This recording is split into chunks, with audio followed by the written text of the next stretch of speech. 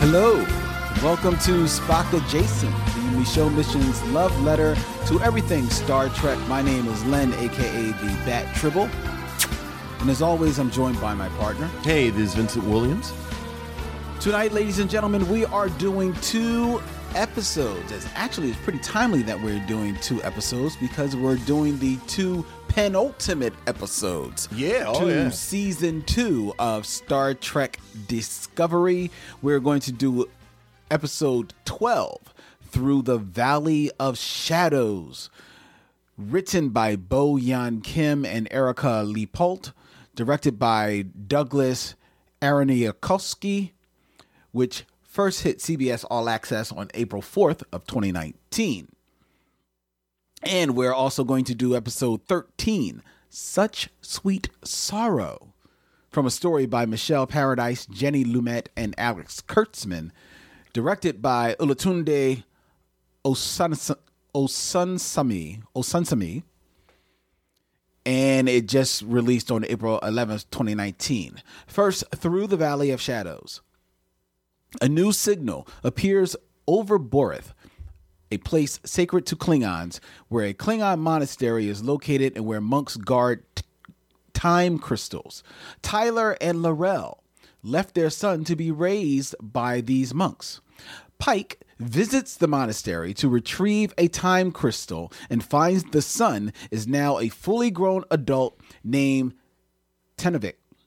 Tenavik explains that life on Borith is affected by the crystals and that if Pike takes one, he will not be able to change the future that it shows him. Pike sees a future where he is severely disabled in an accident and chooses to take the crystal to serve the greater good.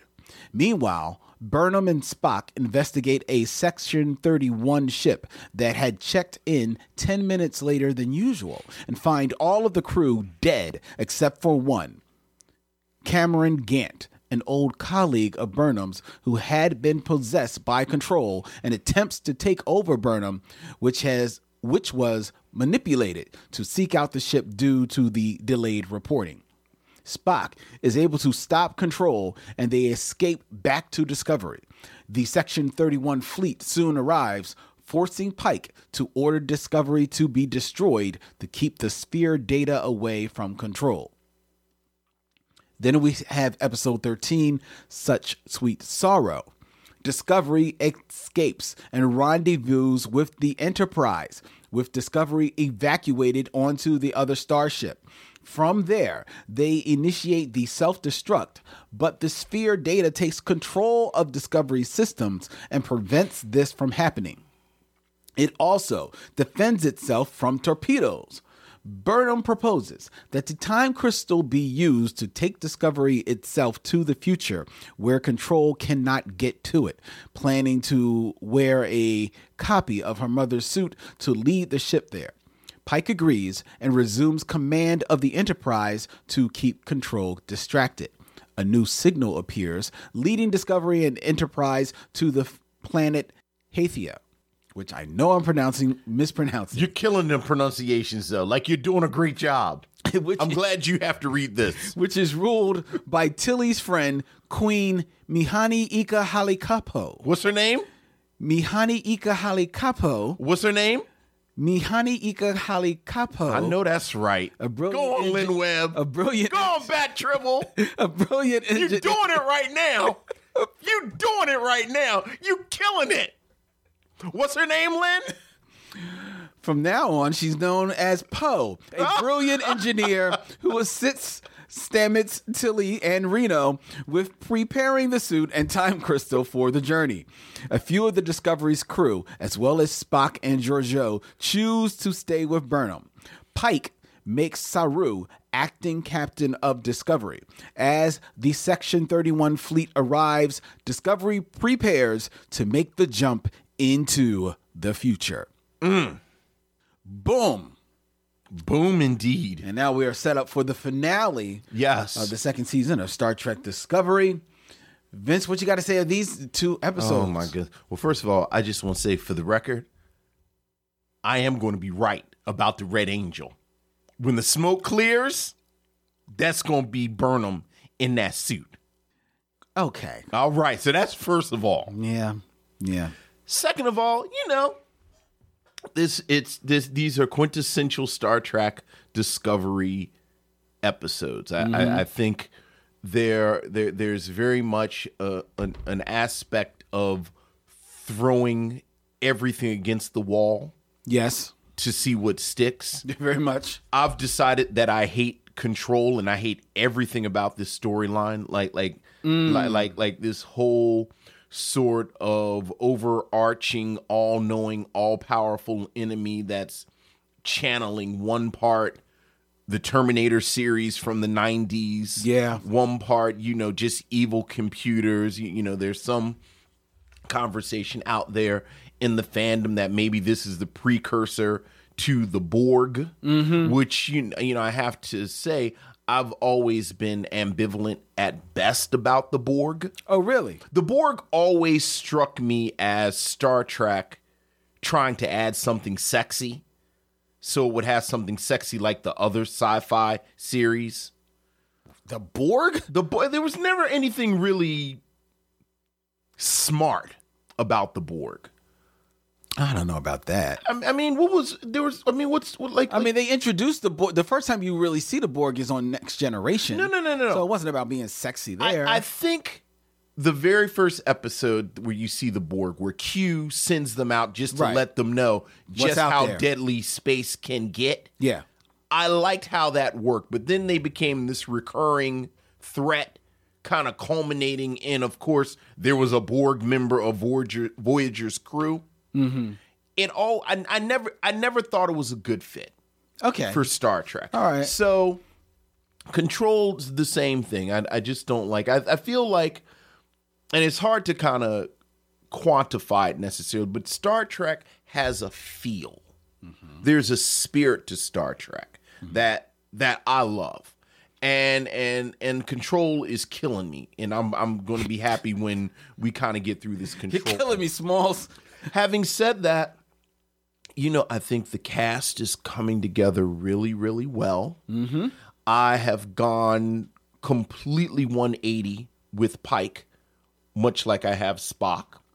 Not only have I gone 180 with Pike, and I love Pike, but the 10 minutes that they spent on Enterprise, I love Enterprise.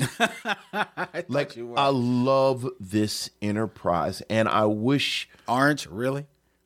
I wish the designers of this Enterprise would have designed the Enterprise of the Kelvin universe.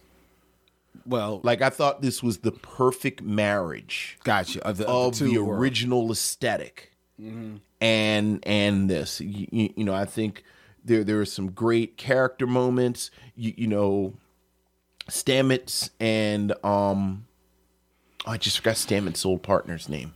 Culber, yeah. I think Stamets and Culber have had some really nice moments in both episodes. I really enjoyed Culber. Yeah, I just question when they had them. Well, the moments are nice. Well, how they come up. Well, I think they're in the midst of, again, just throwing everything at the wall. Yeah. So, logically, it doesn't make sense that they have these moments at the time that they have them. But I do like the moments. Yeah, and I guess an argument could be made that, things have been on like damn near red alert for a minute now. Things are on 11 all the time. Right. So it's like look, we just sometimes the moment's just got to choose itself. Yeah. I'm here. Let's talk. Let's have these couple of words. So yeah, I feel you on that. Yeah. I thought Anson Mount really sold the Pike. Yes. Story. Yes. I don't need Time Crystal Klingons ever again. No, I thought they were cool though, man. One, because here's the reason why I really like that.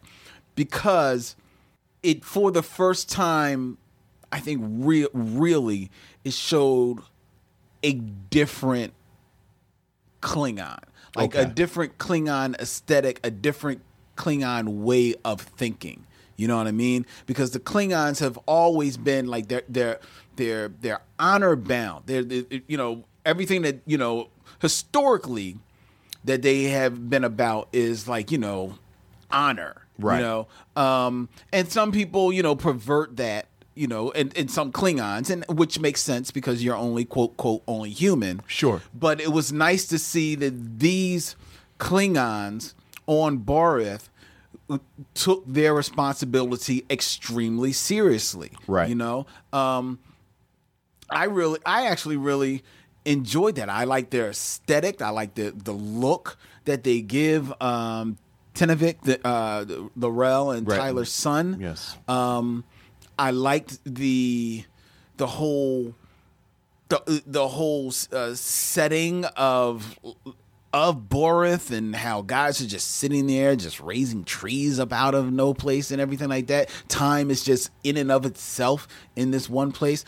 I actually thought it was really cool. And then, of course, when Pike I know. didn't sees what's coming. Yeah. Whew. Yeah.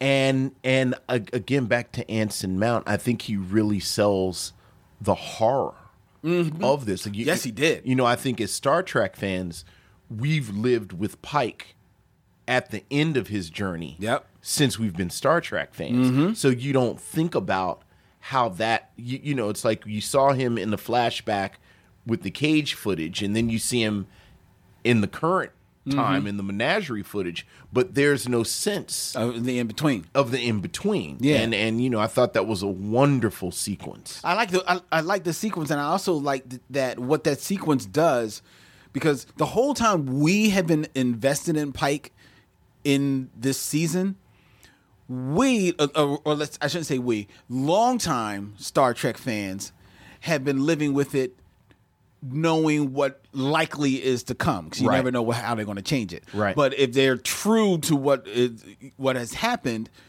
you're watching him and you're like, oh man, you're a bad dude. Ooh, but what's going to happen to you? You know what I Yeah. mean? So for them to now put him actually in our shoes, Right. because he now also knows what is to come, and with that knowledge is still honor bound, duty first, gotta get the job done. That just makes him all the more ride or die. Yeah. Like Anson Mount, I was thinking about this when I was watching the 13th episode, and him back on the bridge, and he's got his true captain look on, good fly. I was like, that brother, he doesn't know the fraternity that he has now joined. Right. Like, technically, maybe some people may not feel this, but technically, he could sit on a stage with Picard, with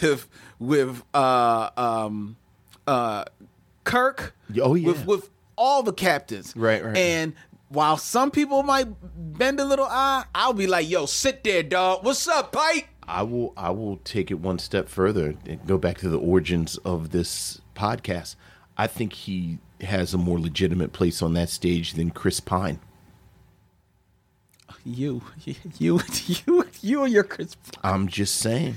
Well, you know what? You're right. Because Chris Pine is just playing Kirk, and until he's dead and gone, there's only one Kirk in fandom. Right. And that's William Shatner. So you're right. And I would say that Anson Mount has taken over the role of Pike. I don't remember the actor's name that played him. Gary Mitchell? Does that sound right? That doesn't sound right. I think his name is Jeffrey something, I think, for some reason. Either way, I don't know if that actor's still alive, and God willing, I hope he is. But, sir, you have been usurped. You have been usurped. You are no longer the Pike. You're right. Jeffrey Hunter, right. You are no longer the Pike. Anson Mount is now and forevermore the Pike. Yeah. And I think my moment, like my moment where I said, okay, I'm fully on board with Pike. Mm-hmm. When Pike leaves, and, we haven't mentioned my girl, Georgiou, who, as always, is a delight. Yes. But as he's beaming out and she says, by the way, I'm a Terran from the mirror universe, thinking that she's messing with him, and he gives her a little wink and says, what mirror universe? Yeah. And you sort of retroactively get that Pike always knows more about what's going on Yes. than he's letting you know. Yes. And I said, okay, Okay, Pike. Yes. Yeah. Your bad self. Yeah, so. I'll tell you what, something happened not in episode 12. It happened in episode 11. Okay. That repeats itself to me in episode 13 that I'm getting tired of. Uh-oh. And that is love her to death. Yes. Love myself some Burnham. Yes. But I do think it's a stretch of believability that every time the doomsday decision comes up, she's the one that has to do it. Now, I understand like the whole storyline has been like her connection to stuff and everything like that. And, you know, they put in the lip service, like how her DNA is close to her mom's, it's the RNA or something like that. So that's why she could wear the suit here in the last episode that they want to come up with to send the Discovery into the future and everything like that. Okay, that's cool. But then I'll deal with that. But I could do without, we have to have these multiple long goodbyes with everyone. Right, and she's all kind of weepy-eyed. Yeah. Yeah, it's a lot. It's a lot, It's man. diminishing returns. Because like you said, it seems like every couple of episodes, it's this weepy goodbye or, you know. Yeah. And I'm like, To the show's credit, though, both Spock and Georgiou have said to her in the show, you know, there's something wrong with you, that your first instinct is always jump on a grenade. Right, jump on a grenade. Like, that says something about you. True. So, you know, I'm hoping. But what does it say about everybody else? That they're like, go ahead. Burnham got it. Right. Like, I don't like Ash, but I love the fact that Ash stood out there with solidarity, and then he dipped and said, by the way, I can't go. I'm not going. I just wanted to stand there with everybody else. And I am telling you, Right. I'm not going. Right. Like, everybody got on the lift, and then he stepped to the side. And no, he pulls her and Saru's in the lift like, hey, all that going to the uncharted future? I'm not going to be able to do that. The way my situation is.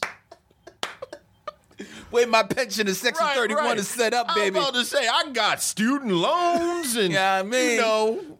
But, you know, you want to sign this form real quick, make me your beneficiary. Exactly. That way I can take care of your mom and dad. Right. But it really is like, you know, I got a job on this show with Georgiou in Section 31.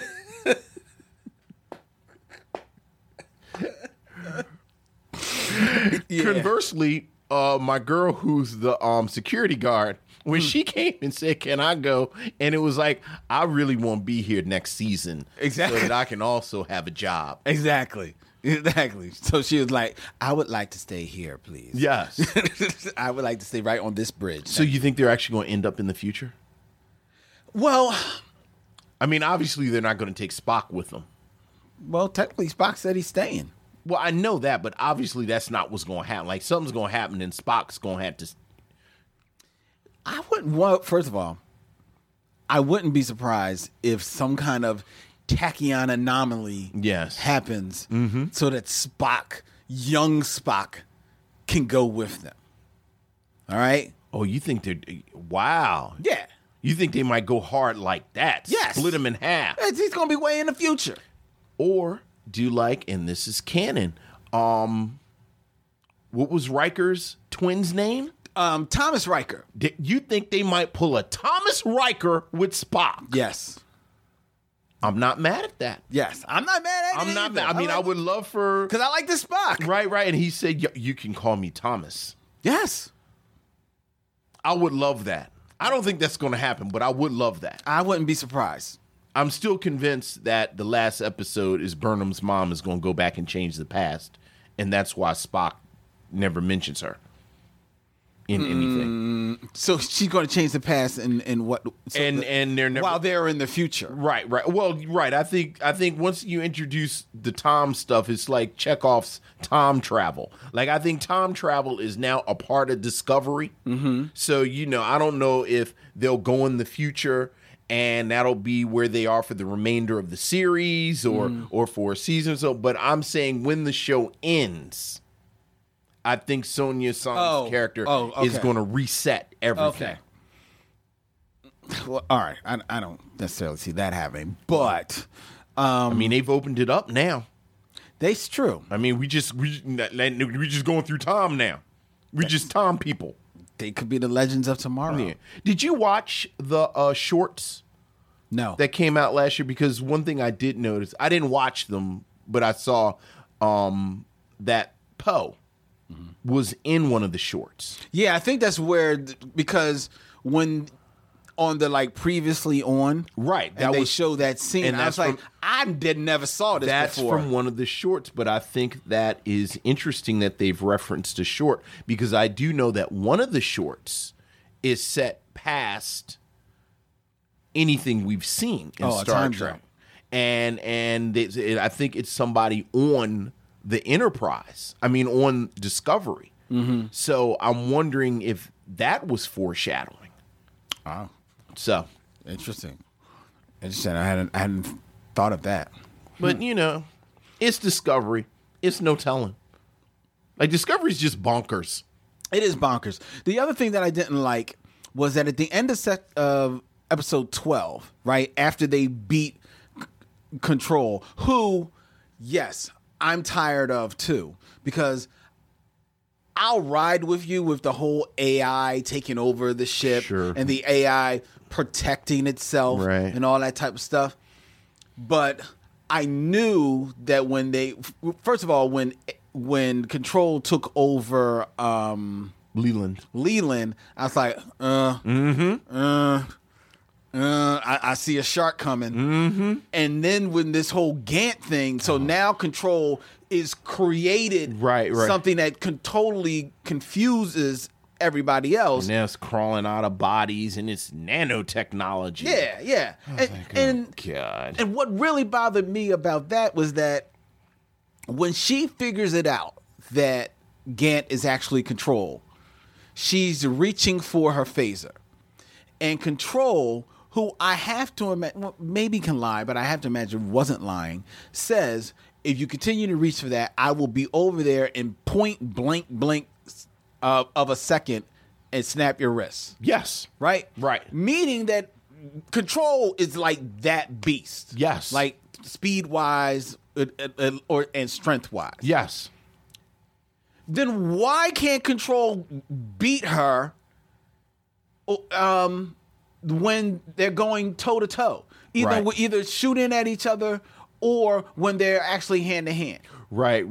And the Burnham is very unbelievable, because what I thought you were going to say is, how come Georgiou could fight him on the planet when he was trying to get to Bernard's mother? And I was going to say, because of Georgiou, and Georgiou, of course, can fight. But you're right. I mean, it doesn't make sense. That didn't make any sense. That pissed me off. Because Control does Control is able to do whatever the plot. It's a Deus Ex Machina. Right. And it's ridiculous. Yeah. But then the big thing that bothered me is that at the end of that episode, we're talking episode 12. Right. At the end of episode 12, Section 31, their fleet shows up. Yeah. They're there. You see on the screen, their ships are just like bloop, bloop, bloop, bloop, bloop, bloop, bloop, popping up all over. It's like they say like 31 ships or something like that, right? Right. But then at the beginning of episode 13, Discovery escapes like that. Yes. Virtually. Only for that scene again to play out again at the end of 13. At the end of, I mean, it was like watching one of those old Saturday morning serials in the movies. Yeah. Where it's basically the same, cliffhanger. Well, they're spinning their wheels until they can get to whatever's going to happen in the last 10 minutes of this week's episode. Right. Which then will set up next year. Yeah. So there you go. I guess I saw the wheels spinning. Yeah. And it was making me dizzy. Yeah. But that, I still have this theory that there is a measure of push and pull intention behind the scenes. So that even something like this, where, the nature of serialized television is that there's always going to be a certain amount of wheel spinning. True. But in a really competent show, that wheel spinning is much more invisible. Mm-hmm. Right. The pacing of this season, where you have wheel spinning, and then you'll have an episode where there's an amazing amount of stuff happens. Mm-hmm. Then you'll have an episode where they drop something that should have been 3 or 4 episodes. Oh, by the way, Section 31 has been in a time war with the Klingons for 20 years. Yes. I don't get a real sense that this season was mapped out from beginning to end. From the, before it was put out. Like it really, and this is Star Trek. This is Paramount. This is, this is not, I don't know, something on Netflix that Netflix bought from Canada. Right. Or sci-fi. Or sci-fi. Like, I have an expectation for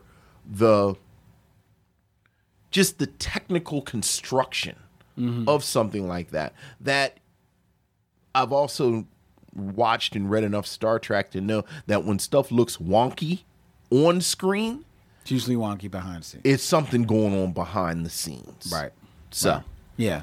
I do want to take back, I mentioned sci-fi, and I shouldn't disparage sci-fi in that way, because sci-fi did bring us the reboot of Battlestar Galactica, which was excellent serial television. I think the wheels are spinning a little bit. I think the pacing for the most part of the season, I haven't minded. I think it's only been within these last 2 to 3 episodes. And that's because I think that some of the energy of this season left with the revelation of the Red Angel. Right. And now it's kind of like it's almost like, we've told this great story. And I've even actually said it. I thought like that would have been a perfect part to either end the season, or end the first half of the season and then go away and then come back. But it almost feels like they were like, hey, you know what? Just give us like 5 more episodes and we'll just call it a season and knock it out. Or, because has it been 5? It's been what, 3 episodes? It's been, because the Red Angel. It's been 3. Right, so it'll 10. be 4 episodes, including this week's episode. Right. So in other words, give us 4 episodes. My read is give us 4 episodes so we can clear the deck and set up what we're going to do. Right. Yeah. So, which is we're sort of saying the same thing. Mine is just more cynical. Yes. That being said, overall, I'm still enjoying it. I'm enjoying it a great deal.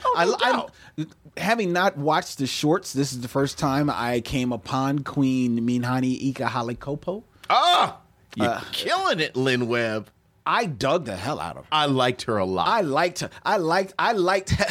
When she checked JoJo, you said, like, one of the things about being queen is that I made it illegal to even talk and snark. So I don't have to listen to it. It was fantastic. It was fantastic. Although I suspect, just like Tilly, a little bit of her might go a long way.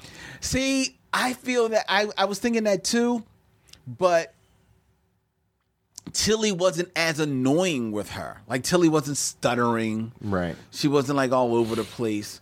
So I actually kind of liked their energy together. And maybe a little bit of her goes a long way, but she knows her stuff. Absolutely. You know what I mean? And I also like for the brief little interplay that she had with Tig Notaro's character. Yeah. Like, I really hope Tig stays. I was about to say, I hope Tig goes. Like, they only had to show her. It'd be like Guinan. Yeah. Like, exactly. she doesn't have to show up every episode, but it's nice to know she's down in the basement. Exactly. Yeah. Exactly. Yeah. I love her, man. She was the on point, man. Her scene with Culber a couple of episodes ago was great. It was great. Yeah. Absolutely great. Absolutely great. There's a lot of good acting on here. We get James Frain and Mia Kirshner as the Spock's family. Yeah. Come in, and that was a touching little scene they have. But another weepy goodbye, though.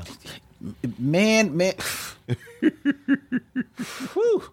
Man, I hope she got like a cry writer on her contract. Sonequa. Next episode, her father's ghost shows up. Yeah, you know what I mean? And it's a weepy goodbye with him. Jesus Christ. We get some more from Rebecca Romaine as number 1. I like her. I know you like yourself some I like her. You know you like her. Michelle Yeoh, of course, killing it. The best. She's the best. She's the best. Like, when she says, like, this ice cream is disgusting. This is good stuff on the show. I mean, you know, that's what's frustrating to me. Like, there's so much good. Mm-hmm. I need someone to step in with a singular vision and execute from beginning to end without these hiccups and. But truly, I mean, we're picking some stuff apart because that's what we're here to do, right? But and haven't that many hiccups. Well, you know what? It's funny you should mention Battlestar Galactica, because post Battlestar Galactica, post my favorite science fiction show of the past 5 years, that of course I just forgot the title of it. It was on Sci-Fi. It's just moved to Amazon. Who's in it? Absolutely nobody. Then I absolutely have no idea what you're talking absolutely about. Nobody famous. It was on Z Nation. No, it's not. That was on Sci-Fi. It was on Sci-Fi. Oh my God, it's on the tip of my tongue. It's about it's interstellar. It's war between Earth and Mars, and the Ringers. Ooh, is that the one that Christopher Lambert was on? Yes. What's that? What's the name of that show? Oh, I cannot believe. Now I say Christopher Lambert, all I see is Highlander. It's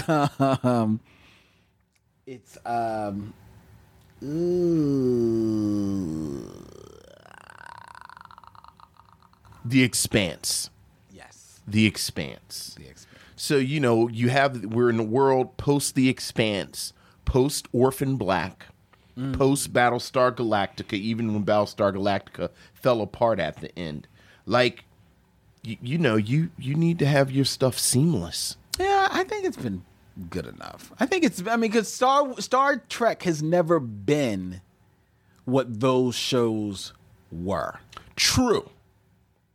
But they've raised the bar on, again, the construction of the year-long story. Yeah, but Star Trek Discovery tried to do that with the first season, and people, weren't feeling it. Right. So they pulled back to give you a little bit more classic Trek. They're trying to find a nice marriage of the two. And I think for the most part, they've got it. Sure, like I said, we picked some stuff apart, but for the most part, I think it's a good union so far. I agree. I'm just frustrated because I feel like it could be better. Okay, it could be better. Everything could be better. No, that's true. It's pretty good. And hopefully they stick the landing next week. Yeah, that will tell the story. Yeah, that'll tell the story. Stick the landing. So we shall see. We want to give you a little bit of a heads up, though, ladies and gentlemen. Sorry to do this, but there will be no Spock Adjacent next week because I won't be in town. I will be out of town on vacation, on a very much needed vacation in Disney World. So Spock Adjacent will return in another 2 weeks to wrap up season 2. But by then it'll be all like marinating. Absolutely. So it'll be all gooey and good. That's it? That's it. That sounds like enough for me. Absolutely. He's Vince. I'm Len, and parting we say. Peace and long life.